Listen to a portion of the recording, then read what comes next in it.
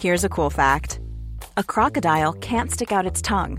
Another cool fact, you can get short-term health insurance for a month or just under a year in some states. United Healthcare short-term insurance plans are designed for people who are between jobs, coming off their parents' plan, or turning a side hustle into a full-time gig. Underwritten by Golden Rule Insurance Company, they offer flexible, budget-friendly coverage with access to a nationwide network of doctors and hospitals. Get more cool facts about United Healthcare short-term plans at uh1.com. Millions of people have lost weight with personalized plans from Noom. Like Evan, who can't stand salads and still lost 50 pounds. Salads generally for most people are the easy button, right? For me, that wasn't an option. I never really was a salad guy. That's just not who I am.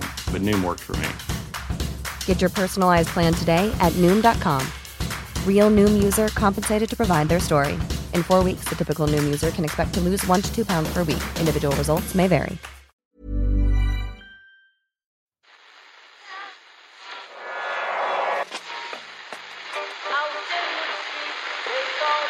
What is that? That's the second time it's gone off. They never go home, those boys. That's... Yeah, they have asked for that, really. Well, you can laugh. That was the World Cup.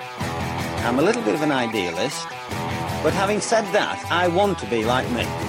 Well, you don't know what you're talking about. What did you want? I managed to stay alive for 6 years. I'm going to need it there. I'd say it to your face, not say it to you now. Come down Swansfield and we'll see them, won't we? What you doing down here, you shawny man?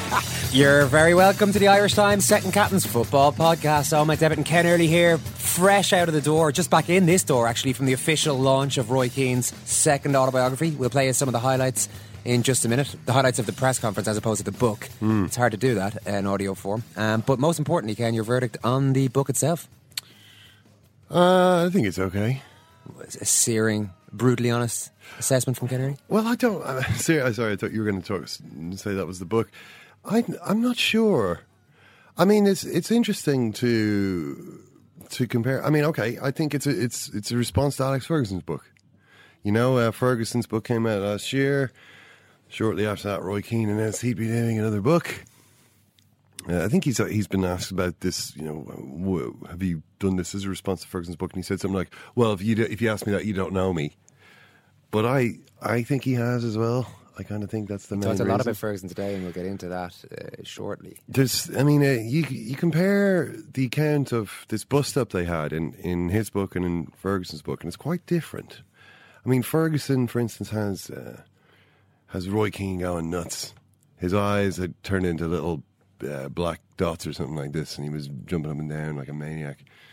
And people were getting up and walking out. People were... Paul Scholes was walking out in disgust. Van der Sar had a... Van der Sar.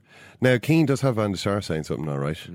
I don't think... This is... They're having a meeting after Keane's video. So Keane is insulted that anyone is... Oh, what are they saying? This video is like a nuclear bomb or something. It needs to be taken out into the forest and destroyed. Like, it's that toxic. You know, Ferguson gets them all upstairs. Okay, we're going to watch this video then. All of us, everyone up to my office. And they're all watching the video. And then at the end, you know, Keane is kind of thinking, oh, can't quite remember what I said. I hope I didn't say anything really bad. You know, did I say Rio was getting paid too much? Or, you know, can't remember if I said anything really bad. I don't think I did. So they watch it and he hasn't. So he's really relieved. According to himself, anyway. Yeah, he's like, oh, you know, see, does anyone have a problem with that? And I think it's Edwin van der Sar stand up and says, well, actually, and Keane was like, oh, Edwin, you've been here 2 minutes, kind of thing, you know. This is in Ferguson's book, by the way. This is one point on which they agree. They agree, okay. And then, you know, Caro's saying you need to be loyal to your teammates. Don't you talk to me about loyalty, Carlos. You know, Carlos having... and then this is the one where the line of... you know, he's like, we've just been having a meeting downstairs about training. This was Keane having a players' meeting where they were going through a few things. And he says it's kind of a frank exchange of views. Things were said, but, you know, the atmosphere was quite good. And then Ferguson comes in and he's like, what's going on here? What are you all doing here? And Keane is saying, well, look, you know, just getting a few things straight with the lads over this video, you know. This is what, and that's when Ferguson says, all right, upstairs, we're all watching this video now, you know. But this is where he comes up with the line to Caro's, as it's written in the book. He's like, this is Keane now, he's saying, we've just been downstairs talking about training, how we need to kind of freshen things up a bit. And Carlos is like, look, Roy, it's about repetition. And Keane says, Carlos, do you always make love to your wife in the same position? This is how it's reported. And it's like, I think Carlos said, why? Where is this going? Everyone's kind of sitting there a little bit stunned. Keane's like, even now, I'm not quite sure why I said that at the time. But he's saying, look, you mix it up. You mix things up a little bit, to stop it getting boring. This is all in this furious meeting. Now, Ferguson claims that Keane started ranting so much that players like Paul Scholes were getting up and walking out in disgust. But Keane has it quite differently, which is that he leaves the meetings. I've had enough of this stupid meeting. I'm going to go and Roy get Keane ready for training. Roy Keane would never leave a meeting. Before it was called. I mean, he draws the similarity. He draws the parallel with Saipan very explicitly. Like, I've been in this situation before. I know what happens here. And Ferguson then starts saying, after Keane's gone, Ferguson's like, Keane says, Ole Gunnar Solskjaer told me. Ferguson's like, what about that? What do you all think of that guy? The way that he's behaved in here is a disgrace. And at which point, Ole Gunnar Solskjaer and Paul Scholes stand up and say, we're leaving because we don't want to be here in a meeting talking about him when he's not here. We don't want to be talking about him behind his back in this, so we're out of here. At which point, Ferguson says, no, you're not. You walk out of here, you're walking out of this club. You know what I mean? Basically, you better not follow him out. But Keane is saying, I love the fact that they... showed a bit of loyalty to me, at that point, which wouldn't have been easy for them. That they kind of, so that it's a totally different interpretation. How does Keane know that conversation happened? Solskjaer told him apparently. All right, okay, yeah. He loves Solskjaer. He's a How can good you not love man. Ollie? Yeah. How can anyone not love Solskjaer? But look, I mean, that's just what happens in the book is essentially that Keane reckons. And you can see it happening a couple of times in the book, but that this whole exit from Manchester United, the reason that he's so angry about it, and he still is really angry about it, and it's, if anything, he seems to be more angry with Alex Ferguson now than even was then, is because he felt that he was set up, that it started off ultimately with him being injured. It starts off with him having a hip problem, which is a really bad problem, which he was kind of trying to disguise from people. He was playing with painkillers and, so as a player, he was in decline, kind of managed decline. But that Carlos Queiroz, the assistant of Alex Ferguson at that time, essentially their personal relationship took a bit of a nosedive over a quarrel relating to a holiday villa in Portugal. It's just ridiculous, you can, there's no need to go through the details. But that Queiroz seemed to be then dissing him subtly, didn't want him to come back into the team, was kind of picking him last in the training games, disrespecting him in lots of small ways. Keane obviously getting more paranoid, Queiroz is talking to Ferguson all the time. What's going on here? But that it seems, from his account of it, that he thinks that they kind of cooked this situation up. That this video thing, which he interprets as total nonsense, and we can hear, I think we'll hear some clips of him talking about this today. This video where he supposedly excoriated his teammates for playing really badly against Middlesbrough was totally overblown. Usually that, not only would it not get out that something like that had happened, but if something like that was to get out, Manchester United would kind of manage it a little bit in the media. They'd be saying, oh, this is no big deal. Whereas instead he thinks the opposite happened. They were actually making a bigger issue out of it than needed to be in order to generate a pretext to get rid of him. And this is obviously the way he sees it. I mean, it's not the only time he has that sense of being set up, being kind of conspired against or outmaneuvered by people. There's Ricky Sprague. Do you remember Ricky Sprague? Yeah, the coach at Sunderland. And he talks about towards the end of his time at Sunderland, he's in the car with Tony Loughlin and Richie Sprague, and he says, "Tony, would you ever fancy management, do you think?" And Tony says, "No, Roy, I think I'd rather be out in the grass." Out in the grass meaning coaching, And he goes, "Ricky, what about you? Have you ever thought about it?" No, absolutely not. Oh, not for me. Says Ricky Sprague. And Keane is kind of looking at him thinking, protesting too much, maybe? I've never seen anyone deny they're interested in managing so much. But then, of course, a few days later, he's out and Ricky Sprague is in. Right. And he's thinking back to that going, that makes a bit more sense now in hindsight. But again, all of this hints at a lot of insecurity, which is something he does go into in the book. And it's something that's universal to every sports person, that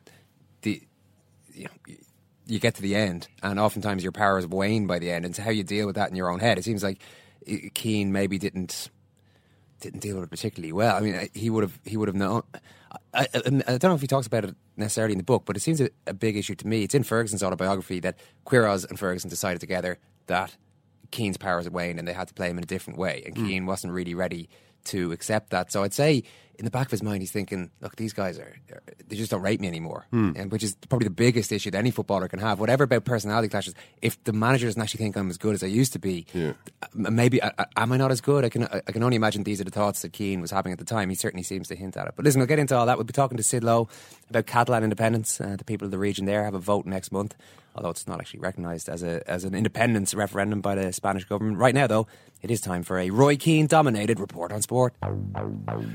So, yeah, I mean... he wasn't exactly in blinding form at this press conference. He was there, he did his dutiful bit to promote the book, but it wasn't one of his sparkling performances. I wonder if he's a bit pissed off about the way... the leaks and everything? Yeah. I mean, I assume he probably is. And it's in a way...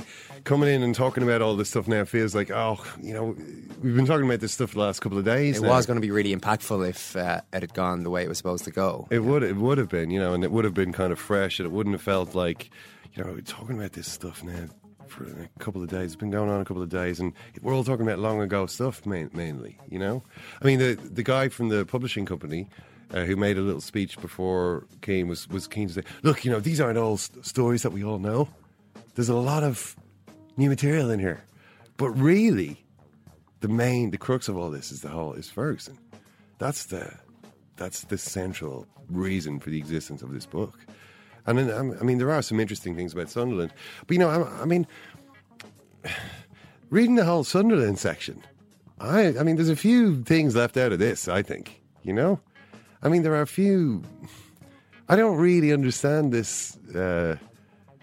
Based on his account of what happened at Sunderland, why he's not still the Sunderland manager. Everything seemed to be sweetness and light. Things seem to be going really well. There aren't too... I mean, there are a few instances. For instance, there's a few... He does a few cack-handed things, One example would be, for instance, Craig Gordon, the goalkeeper, who we paid a lot of money for, of course, £9 million at the time, let in a goal in a pre-season match in Portugal from 30 yards, a free kick, and Keane saying, well, I didn't even see why he needed a wall. And never mind letting in a goal from there. So the next day he's like, goalkeepers shouldn't let in goals from that distance. It's a joke. And and he says, here, listen, I'm going to show you, and puts on the goalkeeping gloves, and he's saying, right, you lads are going to take shots on me from 30 yards. Well, I want some volunteers, because if you score on me, I'll give you £1,000. Right. And if you don't, you have to give me £100. £1,000 each? £1,000 for every player man. Any player who could score a goal past him from 30 yards is going to get £1,000, and he'll give £100 to any player or rather... They would have to give him €100. If the player doesn't score, he has to give him £100. So he gets on the goalkeeping gloves, gets in the nets. Craig Gordon and the other goalkeepers don't look too impressed by this. They don't even watch Roy Keane's display of goalkeeping skills. They're just going off doing their stretches and stuff. They're kind of like, I'm not really sure how much we like this. And of course, the other players are having shots, and Keane is diving and saving the shots, knocking them onto the post and the bar. Wins £800 off the players, keeps a clean sheet, and makes a big point. But in hindsight, maybe not a good point. Maybe a point that insulted and belittled his goalkeepers. That's incredible.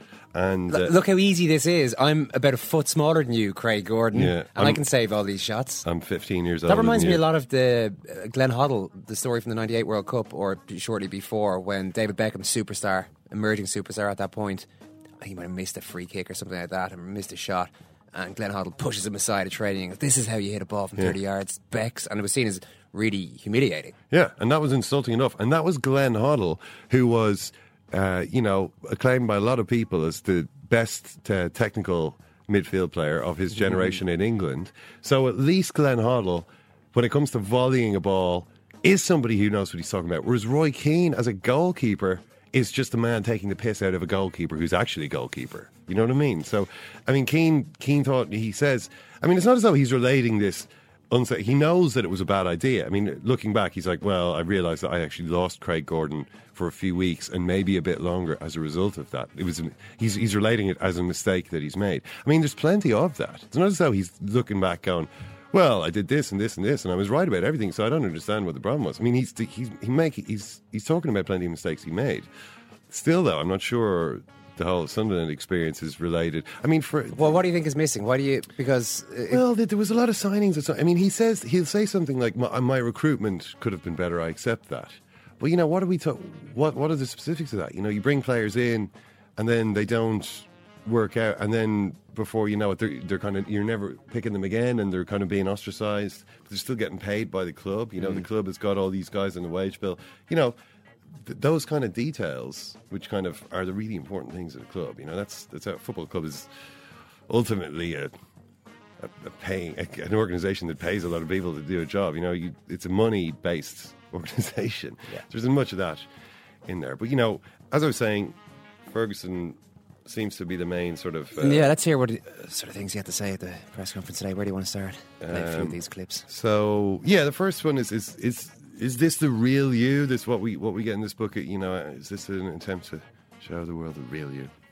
Not about the real me, because you're always going to hide some parts of your character. You know, a lot of people are saying it's this and it's honest, but a lot of this is part of, you know, the stuff that's been said about me over the years, even from ex-teammates. You know, just pack of lies, just lies and lies and lies. And sometimes you go, listen, I've got to get up and say something myself and defend myself a little bit, and hopefully the book reflect that. But in terms of the real me, hopefully you never get to see that or get to know that, because that's part of the game, isn't it? You know, your job is to try and find out little bits of snippets, and you'll have your own contacts. I know there's people in this room here who've got mates who are quite happy to tell lies about me, and it's okay for people to print it. So every now and again, you have to defend yourself. Mm-hmm. You know, a lot of stuff I let go, lots of stuff I let go, but eventually you go, no. Okay. Enough's enough. What was interesting about that clip was that it was set up it was a positive enough, very positive question, about as positive as you can get. And he turned it into, I was going to say a tirade. It wasn't but he turned it into a question that he used to criticise these journalists who are too close to Ferguson and too close to his former teammates. Yeah, there's journalists, there's teammates, and as will become clear, he blames Alex Ferguson for a lot of that stuff. Here's that, you know, these lies. But, you know, then again, what lies? You know, would you not have thought over the last year or two that actually Roy Keane's career was going really well? You know, that like people seem to, you know, it was generally in a kind of gradual upswing. Things were going quite well. It wasn't, you know, he'd been on TV a lot, but I don't think there was too many Roy the Raver headlines, you know, like the Daily Mail had the other day, in recent times, until this book came out. You know, when he's talking about these lies, people attacking me, was anyone taking any notice? He might have been talking about before in the period when he ended his association with the club, when he was just finishing up playing with them, maybe, as opposed to right now. That is nearly 10 years ago, though. I mean, I think it's what Ferguson said in the book last year. You know, that basically Ferguson painted this image of him as a complete maniac. You know, and that's really what has inspired all this. Lies and lies and lies. So, can he ever forgive Alex Ferguson? He was asked. Good question. Not sure. Like, football's a small world, and eventually you think you will cross paths with people again. And whether I ever bump into him or not, whether it be at a game or sometimes there's conferences going on.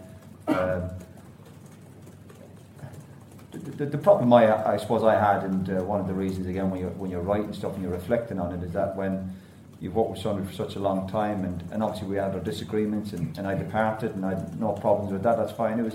It's afterwards when people start, you know, coming up with all sorts of nonsense, and for Alex Ferguson, not just to criticise myself, but for other players who were part of a team that, you know, brought some good days to lots of supporters, and for him to criticise that one, when you think of what he made out of it, he made millions of pounds on it, you know. He got his statues, he's got his stand named after him.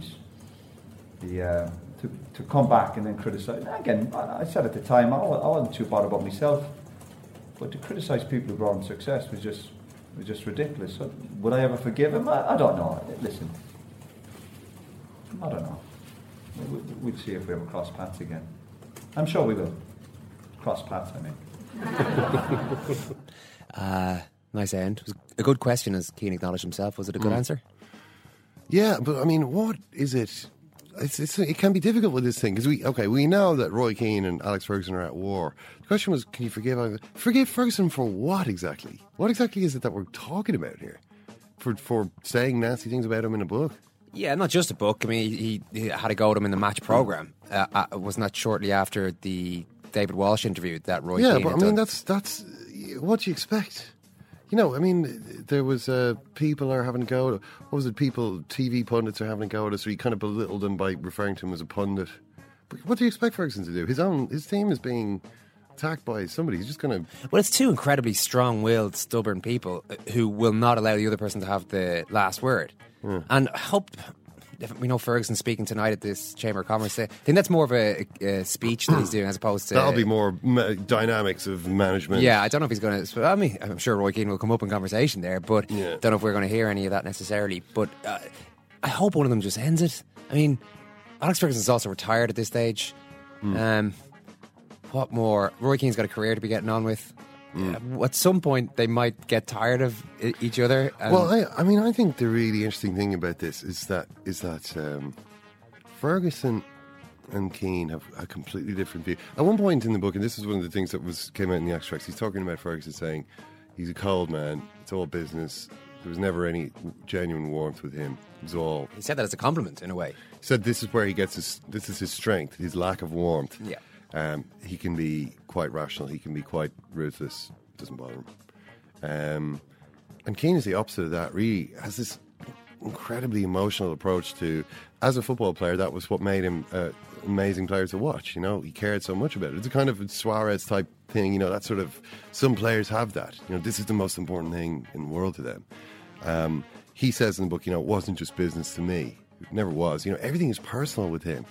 And I think he thought that the thing between himself and Ferguson was more than just a normal. I mean, he talks about Jaap Stam. The club sold Jaap Stam like a piece of meat. He was able to see that quite clearly.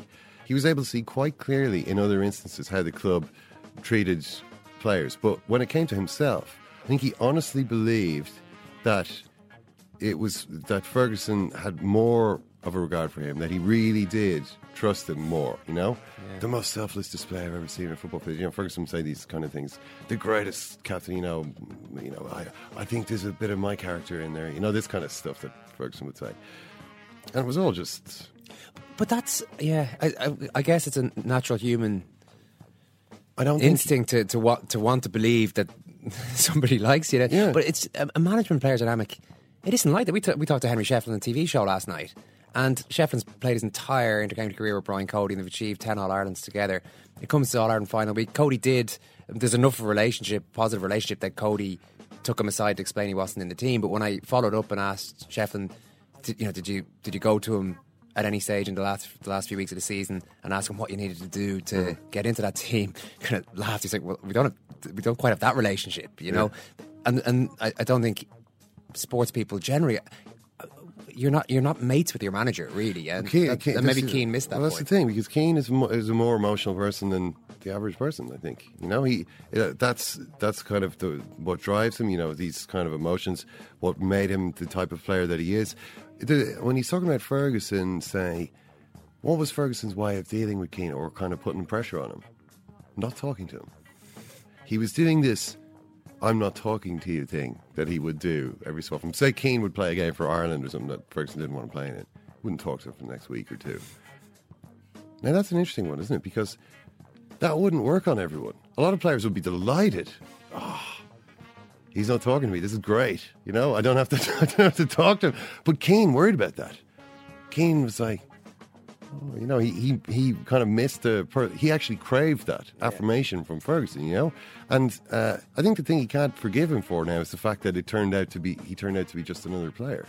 You know, because from Keane's point of view, I think Ferguson was just another manager. I mean, you go back to his last book, and you get a very different view of Alex Ferguson in there. I mean, he's a genius. Even in this book, he's still kind of saying Ferguson was a genius in a lot of ways. You know, every team talk he ever did. But you know, there's a bit in it where when things are kind of puttering out towards the end, Ferguson says, "Oh no, I'm not putting you in. You know, I'm putting in." I can't even remember who the player was. Some mediocre, Quentin Fortune maybe. Playing him instead, or maybe it was Fletcher or someone. And Keane is like, I think I've done well enough in the 400 odd games I've played, you know, to kind of, I want to see it. I think I've done quite well for you. You know, what are you doing? And that sort of sense of, hang on a second, don't you realise how much I've done for you? I've given my entire life, and he's. You know, he's also got this hip which is hanging off him, as he says. You know, he's broken his ribs and his knees and all sorts of stuff. And it kind of, when the realization dawns that none of this means anything, that he's broken himself physically, given himself up spiritually, and all that you get is sitting in a room with David Gill. And, getting your amount of years service wrong. Yeah. Thank you for your 11 and a half years. Well, actually, it's been 12 and a half years. Oh, really? Well, when did you get here? 1993, was it? Yeah, because I was on Wikipedia this morning and it said that you were here in 94. So, you know, and that's a really interesting scene as well, because Keane is so choked up with emotion in that meeting with Ferguson and Gill. He's so angry. He's kind of so betrayed that he loses about £1 million as a result of the way he acts. He just kind of walks out. Ferguson says, "Oh yeah, no, don't worry, you can play for someone else," which is untrue. He can't play for anyone until the January transfer window. He never bothers to check with the club secretary what his the details are of how his contract should end. He doesn't give Michael Kennedy, his advisor, Michael Kennedy's come up and is hit completely out of the blue by this. He's like, "What's going on here? I thought we were here to talk about a £5,000 fine. And you're sacking him? This is crazy. We have to talk about this. This is complicated." You know, and Keane's like, "No, it's simple. It's over." You know, he's right. It is over. You know, and it's almost like this, like, I don't want to say it's not I don't want to belittle it like that, but it's like an emotional reaction. Okay, well, fine, you know. And it costs him a ton of money, not just doing things the right way. Ferguson and Gill have a statement thanking him for his, 11 and a half years. And he thinks about it later and he's like, Ferguson knows me pretty well. He may have... That statement might have been designed specifically because he knew that it would really annoy me. Well, let's hear a little bit more detail from Keane today on what he views as Ferguson's media strategy. And obviously Ferguson had pals in the media. He's got a few here today. I can spot him. He's spot him a mile away. He has pals, so they'll put out little snippets about you and build a story about you, which is lies, basic lies. So I had to come out and say, listen, not at the time. You have to bide your time, and I've waited long enough. So here we go. Here we go, indeed, yeah. Gloves are off. I know that's quite similar to the clip we played earlier, but it's worth just seeing that was a theme. And it wasn't necessarily being brought... That was a question about Ferguson, all right, yeah. But Keane was happy to go there, and in the conversation that he had with daily journalists afterwards, he went into it in a lot more detail, which I'm sure you'll read about tomorrow. But yeah, I mean, the whole book is basically him trying to correct these...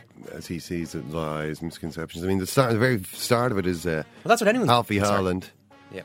Well, do you think anyone? I mean, no, I was just going to say that's what. I would have thought almost anybody who's writing a book is writing it so that they can put a certain image of themselves out there. And in the case of someone like Keane, who's been written about and talked about so often, by definition, if you actually are correcting what you see as incorrect perceptions have been put out there. Yeah. Well, I mean, I suppose there are a lot of things that have been put out about Roy Keane. I mean, he's an interesting type of person who does attract headlines. I mean, Roy the Rave or whatever, all the stuff during the week. It's quite easy to attach these headlines to him. First story in the book is all about Alfie Haaland, back to that tribunal.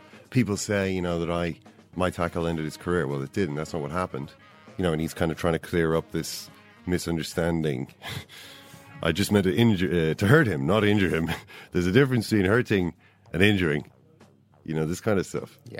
A lot of people might look at it and go, well, hang on a second, look what you did to him. you're obviously risking injuring him by doing that. You know what I mean? Anyway, but the other thing about it is that when you say stuff about people, and he's plenty of disparaging things to say about other people in here. Greg Halford, useless, football player. He signed from Reading, didn't rate him. Lots of stuff in there about how useless he turned out to be. Pablo Cunhago, a fan favourite at Ipswich, who Keane didn't like. Dead lazy, he calls him in the book. Pablo Cunhago didn't like being called dead lazy, and so he comes out, and the quotes from him today are absolutely venomous. Really, this is withering stuff. Yeah, it says, it seems like he needs to criticise players, managers and directors to keep selling books as he is not able to do anything else in football. It's a very sad ending for a person that was so big as a player. As I told him once, I think he is a complete mess as a football manager. As he said in his book, he wanted to hit me, but behind his appearance, there's a coward. I just hope he can find happiness in his life, as in my opinion, being that miserable must be very mentally draining. He goes on, I could say a lot of awful things about him, but I don't feel right speaking about him. I feel sorry for him. That's why whenever he says anything about me, I don't take offence, even though he's not telling the truth. He goes on to say Keane was jealous of Cunhago's status with the Ipswich fans. He's one of the biggest names in Manchester United history. Now he's getting annoyed because people like me. He was the kind of person who could have everything, was never going to be happy. They look so big and strong standing there, but really they're weaker than anyone. He won everything as a player, but when he tried to do as a manager, he was nothing. He's better as an assistant because he doesn't have to do anything and he can be kept to one side. Didn't exactly hold back, did our Cunhago here? I swear. A mess of a manager. A really unhappy person. A coward, envious, finished as a manager. I don't know if Cunhago's noticed that he is currently involved in the Premier League and international football. Yeah. He's doing okay. But well, be kept to one side. Yeah, well. So, at the other side of it, Pablo Cunhago was just going about his business the last couple of days, and then he reads his name in the newspapers. Apparently he's lazy, he's been slagged off, so obviously he's going to retaliate. Oh yeah, well, why shouldn't he? The question here is, what was the point? What was the point in Keane's book? Was it really necessary? Was it really necessary to diss Pablo Cunhago? Was it really necessary to have a go at Greg Halford? Nobody remembers these people. Nobody cares about these people. Why bring them up? Yeah. And then when you do that, you're opening yourself up to exactly what happens there. Cunhago's, a lot of people would say, well, I kind of recognise what he's talking about there. I don't think there's anything to be gained. Well, Cunhago's gone through a lot of personality traits, but if people are listening to what this guy's saying, the most damaging aspect of that was how awful a manager he thinks he is, and how all he'll ever be is an assistant manager because he just has to be kept to the side. Yeah, it's like Keane like that too much. No, insane. It's insanely. This is what happens. So it's a kind of if you kind of start off this tit for tat kind of exchange, then this is what's going to happen. Do you want to play one more clip? Non-Ferguson, yeah. Non-Ferguson. It's to do with Ireland. And he says in the book at one point that he starts to feel more Irish as he gets older. Actually, he says, his kids are all born in England. They all laugh at him about how they support England and all this kind of stuff. But he says that the older he got, the more kind of connected to Ireland that he felt. And why was that, really? No, I think obviously a lot of stuff was written over the years, going back to one or two idiots really who'd, I suppose, power to write headlines in the Irish media about me not wanting to play for my country and all that carry on. And obviously I had problems at United, sometimes getting for games, and people tend to figure as well, I had a lot of injury problems, particularly in my mid-20s, going back to my cruise ship, and then I had the hip problem and a few knee injuries. So maybe, I said in the book, maybe I got distracted by all that as well and got sucked into, I suppose, the politics of the game. And I probably was guilty of that. And sometimes you're under pressure from your club and prioritising. But I think I've had a chance certainly to reflect over the last few years, and particularly getting back involved in Ireland. And I suppose refocusing and looking on what's important and what's not important, because the same people who were putting me under pressure even at the time about international football are the same people who didn't care less about how Ireland done anyway. So I suppose there was plenty of distraction on that, and a lot of pressure on me from different people, including Ferguson and people like that. So that's part of it. I look back and think, yeah, there's a few regrets on that side of it, where I should have probably fought my corner a bit more. And I had the same, I suppose, even at Forest. I had 1 or 2 incidents, with underage teams with Ireland, and as I said, it's not trying to be clever after the. In hindsight, it's a wonderful thing of football, but I wish I kind of hadn't took my eye off the ball with the Irish stuff, but it did, and it happened, and that's why the chance to get back involved in Ireland was fantastic for me from a selfish point of view, and it just rekindled what I love about the game, because whatever's gone on the book, the fights, the disagreements, I still love the game of football, but unfortunately with the industry I'm in now, you can't get distracted, and I see other players doing exactly the same now, so hopefully my experience can help them and say, listen, just focus on the game and don't worry about all the other nonsense that's going on around it. Very quickly on that. Well, we said it wasn't going to be about Ferguson, but it was. Yeah, I forgot about that. So essentially, this is something else that comes out in the book, just how much Alex Ferguson did try and stop him playing for Ireland. So you think back to the whole Saipan thing, McCarthy saying, you pick and choose your games, he got so angry with that.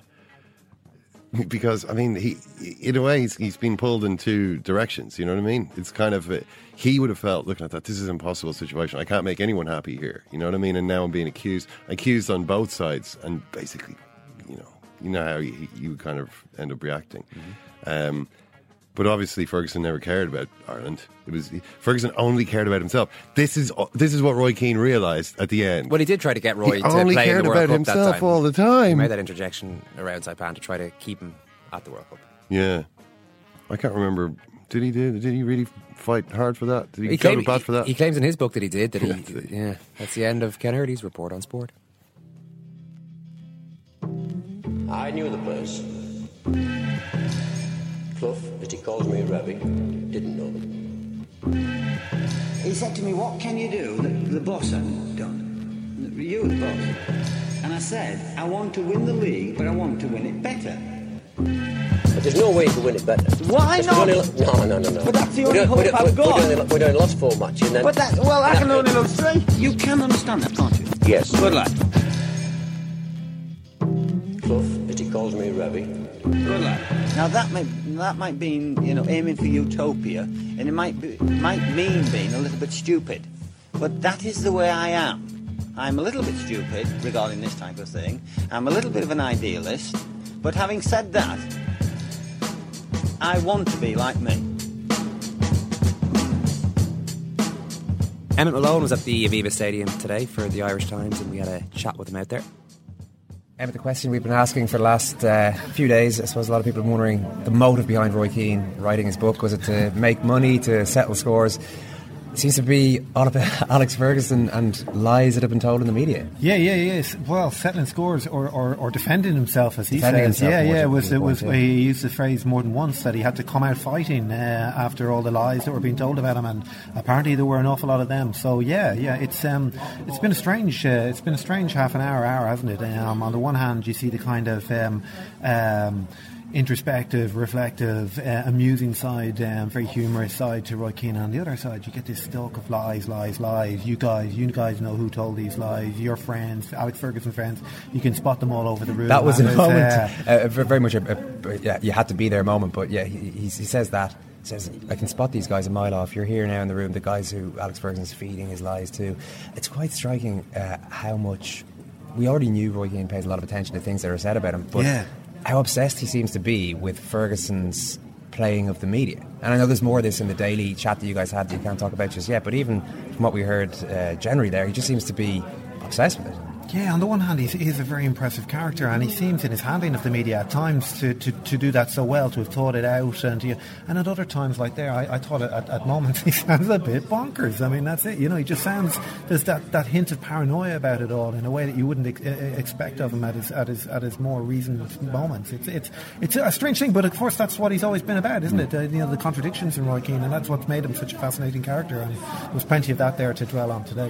What really comes across as well in the book is this kind of this intensely emotionally charged view of football that you seem to have, which in the end he seemed to get incredibly angry at Alex Ferguson because it turned out that Ferguson just saw him as another player and not that they didn't have. I think that's changed, though, hasn't it? I think that's changed. I think that he said it a couple of times there about the fact that he talks about Ferguson and it was business with Ferguson. And now, I think at the time he was outraged. I think it was a really horrendous realisation for him at the time that he was just another player. Yeah. Exactly, yeah. But I think he's come on from that, and I think now he says, well, it was business. In the book he says Ferguson was ruthless, it was business, but that's kind of fine. It was the stuff afterwards. We had 3-4 times in the press conference today there, just talking about the nonsense that came afterwards. Well, that's fine.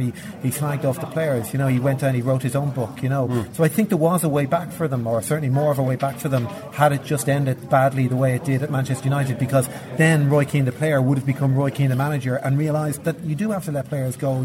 At the end of their time. But I think since then it's become, in a strange sort of way, more enduringly personal. I don't understand exactly what happened here. I mean, I'm trying to kind of reconstruct it in my head.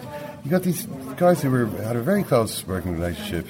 Maybe it was different from what one of them thought it really was at the time. But they worked together for a long time, very successfully. And then I'm just trying to work out what happened. So Ferguson didn't. Read in the book, Ferguson didn't meet him once for a drink after a match. I'm trying to remember what the other incidents were that caused things to spiral out of control. Well, is the point, based on reading the book, that it was already out of control by the time it got to the MUTV tape, and was that I think there was certainly after that. Sorry, I think there was certainly a hint today, or a suggestion today, and maybe it's touched on in the book as well, that he feels that Ferguson was almost looking for an excuse to jettison him. That the tape was blown out of all proportion, that everything was blown out of proportion, and certainly Ferguson's justification of it retrospectively since has all been terribly blown out of proportion. That basically they felt his time was gone, and that they didn't do it in a more dignified way, that they looked for an excuse and they went, bang, you're out of here. Is there something a little bit kind of grim about this in a way, because we're all sitting here listening to this guy, one of our greatest footballers, and talking about sort of feuds and stuff from years ago and lies and trying to defend himself. I think it's pretty undignified on both their parts in ways. I mean, it's a good read, as these things go. I'm not, the most compulsive reader of football biographies, because a lot of them are very hard. I admire your work on this one, Ken, because you seem to have quite an appetite for it. I find an awful lot of them very hard to get by, and yet this is quite readable. It's not revelatory in many aspects. When the first leaks came out on what was it, Monday or Tuesday, I was quite kind of downhearted about it. It was with a heavy heart that I kind of look forward to reading the rest of it, because it was all, Ferguson's a wanker and I headbutted Peter Schmeichel and everything like that. But there are some more interesting bits of it. It's written in a nice even tone. It's very readable. It's quite amusing at times. But at the heart of it, we see again today at the press conference when he's asked why he wrote the book, it's essentially because of his feud with Alex Ferguson. I don't think either of them at this. They were both bigger than this, surely. He was asked a question at one point who was his mentor, I think it was, growing up. If it wasn't Alex Ferguson in football, who taught him all he learned. And he said, well, Brian Clough taught me quite a bit, but really it was my teammates. The teammates are the important ones. The manager's role is overblown. They get too much praise and they get too much criticism. But and he starts name checking Gary Pallister, Steve Bruce, these kind of guys, seemingly oblivious to the fact that Ferguson signed them, and the whole point of the biggest part of being a manager is actually signing the right players. So almost by definition, Ferguson surrounded Pallister, surrounded all these great guys together. Is that almost a compliment of Ferguson by saying that the teammates the players are the ones who matter more, because Ferguson bought the best ones? Well, he was at one of the best clubs, or if not the best club in England at the time, and so he was bound to be playing with very good players, almost regardless who the manager was. But certainly, it reflects positively on Ferguson that he bought players that Keane, would have learned from. I think in previous interviews in the book itself, I think he gives more credit to the managers himself. I think he talks Clough quite warmly and the impact that he had on his career. I think that sometimes Keane in interview situations, and certainly here, seemed to get slightly trapped by the circumstances, that on the one hand he's been quite critical of Ferguson. He's essentially suggesting that he's really written the book to answer the lies that Ferguson and his allies have told about him in the past. And so to move swiftly from that to saying that Ferguson was such a positive influence on his career is a difficulty for him. But he has kind of said that in the past. I think that was part of the hurt that we've touched on. When he left Manchester United, because he felt that Ferguson was, I think, his mentor at the time. Clearly did. I mean, I remember his last book. There's quite a lot of good stuff about Ferguson in there. But just there's something that a colleague of ours, Neil O'Riordan, tweeted a few hours ago. He said, Martin O'Neill and Roy Keane about to speak at the Irish Management Institute. Roy Keane will then launch his book, but they are, of course, fully focused on Gibraltar. I mean, what do you make of this? I find it quite remarkable. I found it astonishing that the Martin O'Neill could stand there with a straight face the other day and say that none of this was a distraction. There was lots of jokes as O'Neill specialises in even asking when the launch was, that he was so unaware of it. But these are two important games. They're two qualifiers. Gibraltar, obviously, we should win. God knows what will happen if we don't win, and how the week will be picked over and the preparations as well as everything else. But even the tone or the way in which we win against Gibraltar is important in terms of setting us up for Gibraltar. This seems like an incredible distraction. Obviously, his life is more complicated now because he's taken the Villa job as well, so he's taking time off from somewhere, the preparations. But to think that this might have just been done because the logistics of setting it up in the week that he happened to be in town, it just seems incredible. And time again over Roy Keane's career, and certainly in the latter part of it and his management career, you find yourself coming back and asking yourself, what would Roy Keane, the player at his peak, have thought of all this? Yeah. And I don't think he'd have been happy. Yeah, well, Emmett, you're first in line to write the book about this week if Ireland are losing to Gibraltar, because there'll be one written. Great to talk to you. Thanks. Great. It's good that we did get a mention of the Gibraltar match, which is on Saturday. Some games coming up. Yeah, the vital two vital World Cup qualifiers. Is there any other kind of World Cup qualifier? Well, there are the dead rubbers. It's also not a World Cup. I should probably start switching my attention to the fact that it's a European Championships. We're trying to go. Looking forward to Gibraltar on Saturday. Yeah, I mean, I'm happy enough with games at 5 o'clock on Saturday. Actually, it's not a bad time to have a game. It's a great time. So, yeah, I'm looking forward to it.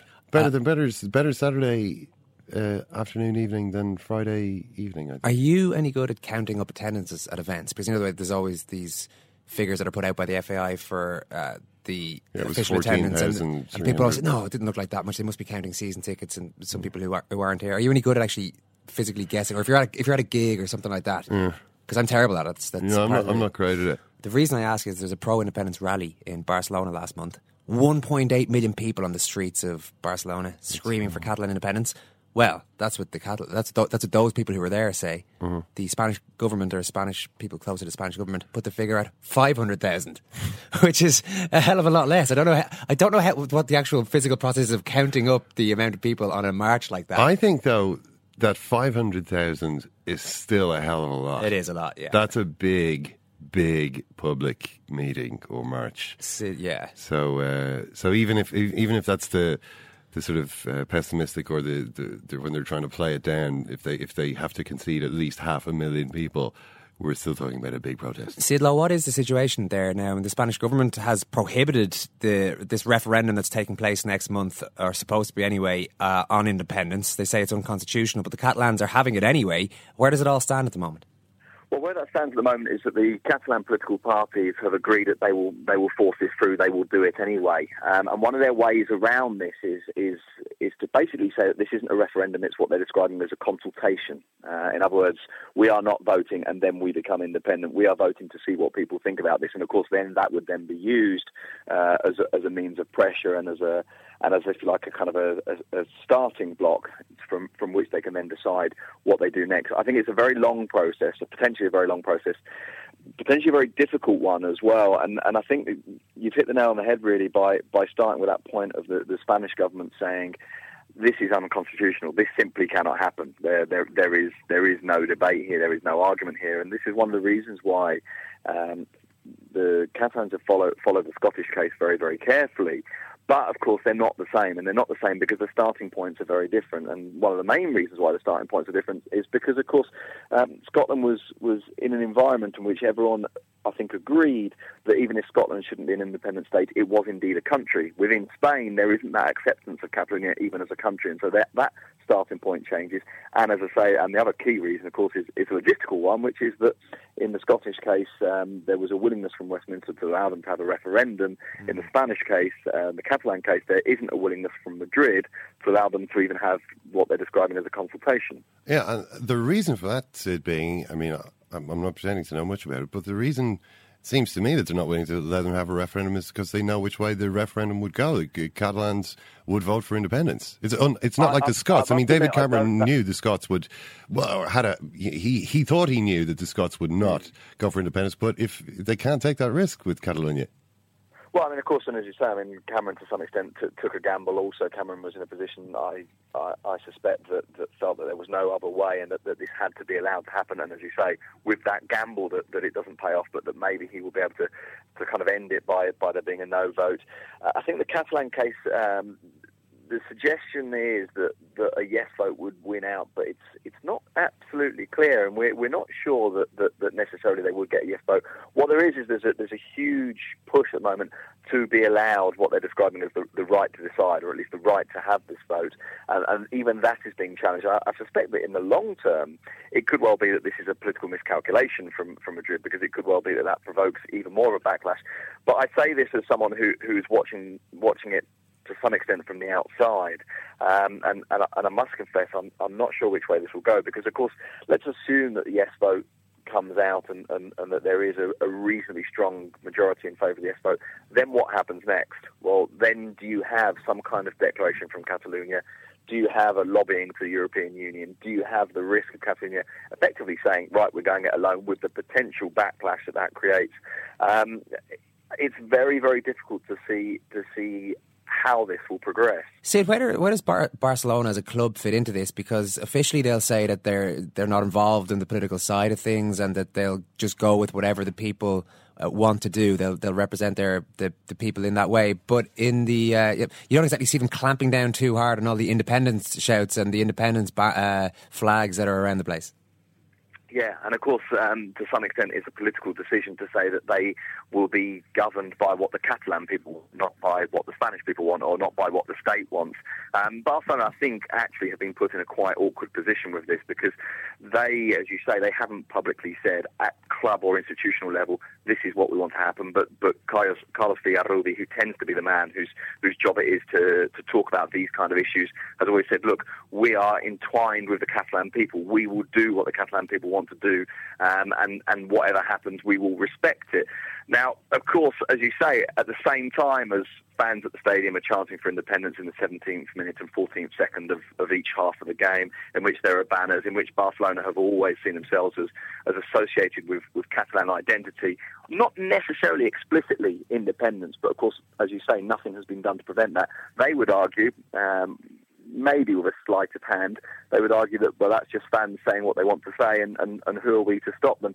And Barcelona have been put in an awkward position in all this, because, of course, the implications of what it might mean for a Spanish league and so on.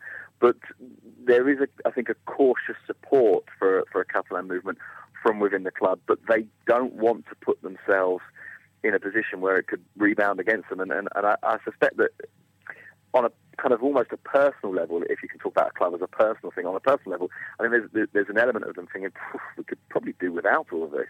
I think one interesting difference with the Scottish referendum is that in that case, you had certain big sporting figures, guys like Alex Ferguson and Andy Murray, say, big sporting Scots, who... Andy Murray eventually said something about it on the actual day of the referendum. I think he said essentially he was a yes voter. Didn't quite use the word yes, but he came down on that side. Yeah. Ferguson, it was known, had donated to the No campaign, but never said anything about it. So it almost seemed as though these guys, whatever their own views, I'm sure they had their views, considered that it would be in bad taste somehow for them to come and openly support one side or the other and try to use their celebrity or their status to influence the result. That does not seem to be the case in Catalonia, where for somebody like Pep Guardiola, and I don't know if there is a bigger sporting legend that's ever come out of Catalonia, is really openly a sort of Catalan nationalist and sort of plugging them. They clearly don't have this effect in Spain where you're not supposed to talk about politics just because you're a famous sportsman. Well, they do actually in a funny sort of way, and this is one of the reasons why there's been a backlash, because it's not just that. I mean, obviously, the backlash is always based on your own thoughts. So, for example, if you're a Catalan nationalist and someone comes out and supports Catalan nationalism, then you would never say, well, he's a sportsman, he shouldn't talk about it, because he agrees with you, and therefore that kind of initial spark of rejection doesn't happen. But it certainly is true that from Madrid and from other parts of Spain, that where there are a lot of people who are anti-independence for Catalonia, that Piqué coming out and saying, for example, that he supports the right to have the vote, and Guardiola saying that he supports Catalan independence. There have been lots of people who come out and said, you're a footballer, you shouldn't be involved in politics, you shouldn't do this. But of course, if you like, kind of supporting a Spanish perspective or a non-Catalan independence perspective is also political of one sort or another. And Barcelona do use this kind of linguistic gymnastics to say, we are not politically motivated in terms of party politics. What we are is in support of the Catalan people.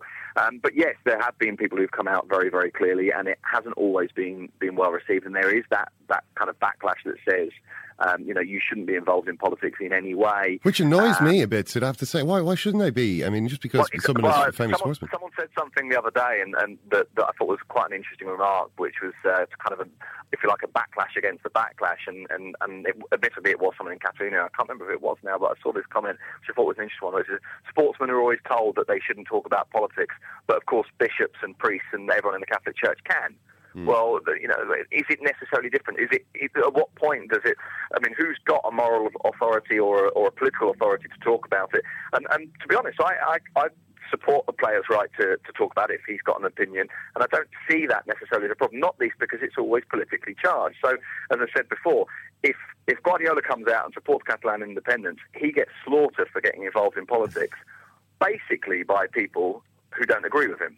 And of course, those people who do agree with him say, well, of course he should. Whereas if a player, if from the other side, someone came out and said something very, very anti-Catalan independence and very, very kind of aggressively anti-Catalan, then you would have, but potentially I would think that those same people saying, well, he shouldn't have got involved in politics. And I suppose it always comes down to whose side you're fundamentally on. Sid, I mean, this might be a difficult question for you to answer, but has Guardiola ever given any indication of why it is he feels so strongly about this? I mean, I don't really necessarily understand what it is that motivates Catalan separatism, or what their feelings are towards the sort of Madrid setup. I mean, I'm kind of thinking again of Roy Keane. I mean, it's all Roy Keane here this week, as you can imagine, and his attitude towards Dublin's anti-Cork bias, and Cork being the outsider, and sort of hating the centre, the periphery hating the centre for that reason. What's going on with Guardiola? Well, as you say, it's quite difficult to answer, and I think when you talk about nationalism of any kind, whether it's Spanish nationalism or Catalan nationalism or whatever it may be, then it has an element of the intangible. It has an element of the history being filtered through a certain prism, and then of course you're talking about, certainly in the case of Guardiola, someone why is he in favour of Catalan nationalism and Catalan independence? I suppose the slightly glib, and I admit it's not a great answer, but the slightly glib and basic answer is because he believes that Catalonia is a country with a culture, language, and an identity of its own, and therefore shouldn't be subsumed within the Spanish state. Now, obviously, this is before we start getting into all sorts of arguments about the definition of a country, where you see the differentials between Catalonia and either the rest of Spain, or specifically Madrid, or specifically Seville, or specifically any particular part of the country. And that becomes obviously very complex, and we really could be here all day. But from Guardiola's point of view, I think it's a very, very simple one, that he sees it as the support of other people's right to self-determination. Now, as I say, we could go back and argue this till we're blue in the face, but I think that is it in a nutshell. Well, the consultation, as they're calling it, is on the 9th of November, so we'll keep an eye on it. Sid, brilliant stuff, thank you. My pleasure. Flame hair, flamethrower of truth, Mr. Ken Early. Mr. Ken Early. Every so often I'm on the bus and I suddenly turn around and bite someone. John Hayes I'm talking about, Owen. Yeah. John Hayes. Now, I always thought that was ridiculous. He had won the victory over himself. He loved Brendan Rodgers. That's where it goes from. Thanks a lot, Pepe. Fair to say anybody could have managed those guys? No, of course not. Let me show you right now before you give it up. Barcelona's place within this, the club, the football club of Barcelona's place within this argument is interesting, because as we were talking about there, they haven't made any public stand. I mean, I don't think Juan Laporta, the former president, is a big, staunch pro-Catalan dude. Pep Guardiola, a pro-Catalan. I would imagine most people involved in Barcelona are pro-Catalan, but pro-independence. You talked about Pep Guardiola there as well. The club itself, I was there last year and did the tour of the stadium, and they do like to congratulate themselves on their support of previous movements towards autonomy historically, when it's safe to do so. So if you look at the walls there, at one stage the club declares itself in favour of Catalonia's rights and freedom. It supported the call for autonomy at the end of the 1920s, as well as the statutes of autonomy in 1931, 1979 and 2005. I'm going to put out there that should they ever become independent, should there be Catalan independence, they'll be adding 2016 to that. We were fully in support. We just couldn't really say it beforehand because it was awkward. I mean, they remind me a bit of Rangers and Celtic, who at an official level would always be, well, of course we're not, we're not political in any way, and this sectarian business is just appalling to us. But at the same time, when they release an away strip, Rangers one happens to be orange and Celtic's one happens to be green. You know what I mean? They've both done that. And Barcelona's away strip last year was the Senyera red and yellow stripe pattern of the Catalan flag. You know what I mean? So they're quite happy to commercially exploit the political leanings of the majority of their fan base, let's just say. They're happy to cynically exploit that for financial gain. But I suppose maybe they feel it's a bit awkward as a sports institution to start expressing political opinions. I mean, although Juan Laporta, who was the president, he is a proper Catalan nationalist politician. Not a very successful one, admittedly, but I don't know. Maybe institutionally they're not going to express a view, but lots of important individuals Barcelona have very strong public views on that. All right, if you haven't had enough sports autobiography talk on this show, then tune into the other show that we put out there earlier on where we chatted about Kevin Peterson's book. Mr. Peterson. And not to mention Anthony Daly's book. That was with Christy O'Connor. We're actually talking to Christy O'Connor about the new Dublin hurling manager, Ger Cunningham, but we ended up talking a little bit about his own involvement in Anthony Daly's book.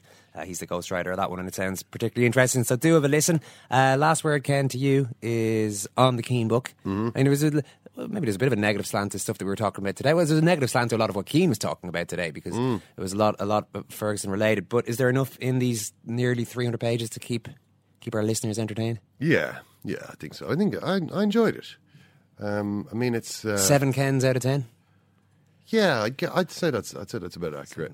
There's a good few funny little stories in there, in between the sort of little episodes of, well, you may have heard this is what happened, but in fact, So yeah, I mean, I just kind of hope that, I don't know. I mean, I feel you'd feel a bit sorry for him at times, kind of reading this, like, because he's, he had these kind of big disappointments. He kind of you sense him struggling to deal with these things. He just gets very charged up. I mean, that scene that he has in walking around the Sunderland training ground, looking at people and wondering if they like him or not.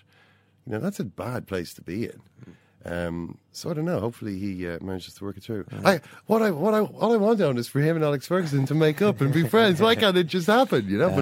But life isn't like that. We know life isn't like that. My head is almost too filled with Roy Keane at the moment. I think I need to go and take a nap. What about going along to Fergie's gig later on? I don't think I'm invited. I don't think I'm quite high-powered enough. Quite high-powered enough to be invited to the Dublin Chamber. Is it the Dublin Chamber of Commerce? Something along those lines. Yeah, he's in the convention centre, I think. Might stand around outside and see if there's anything drip fed out to us. I'm just going to go home now, I think. All right, listen, thanks for listening. We'll chat to you soon. Bye.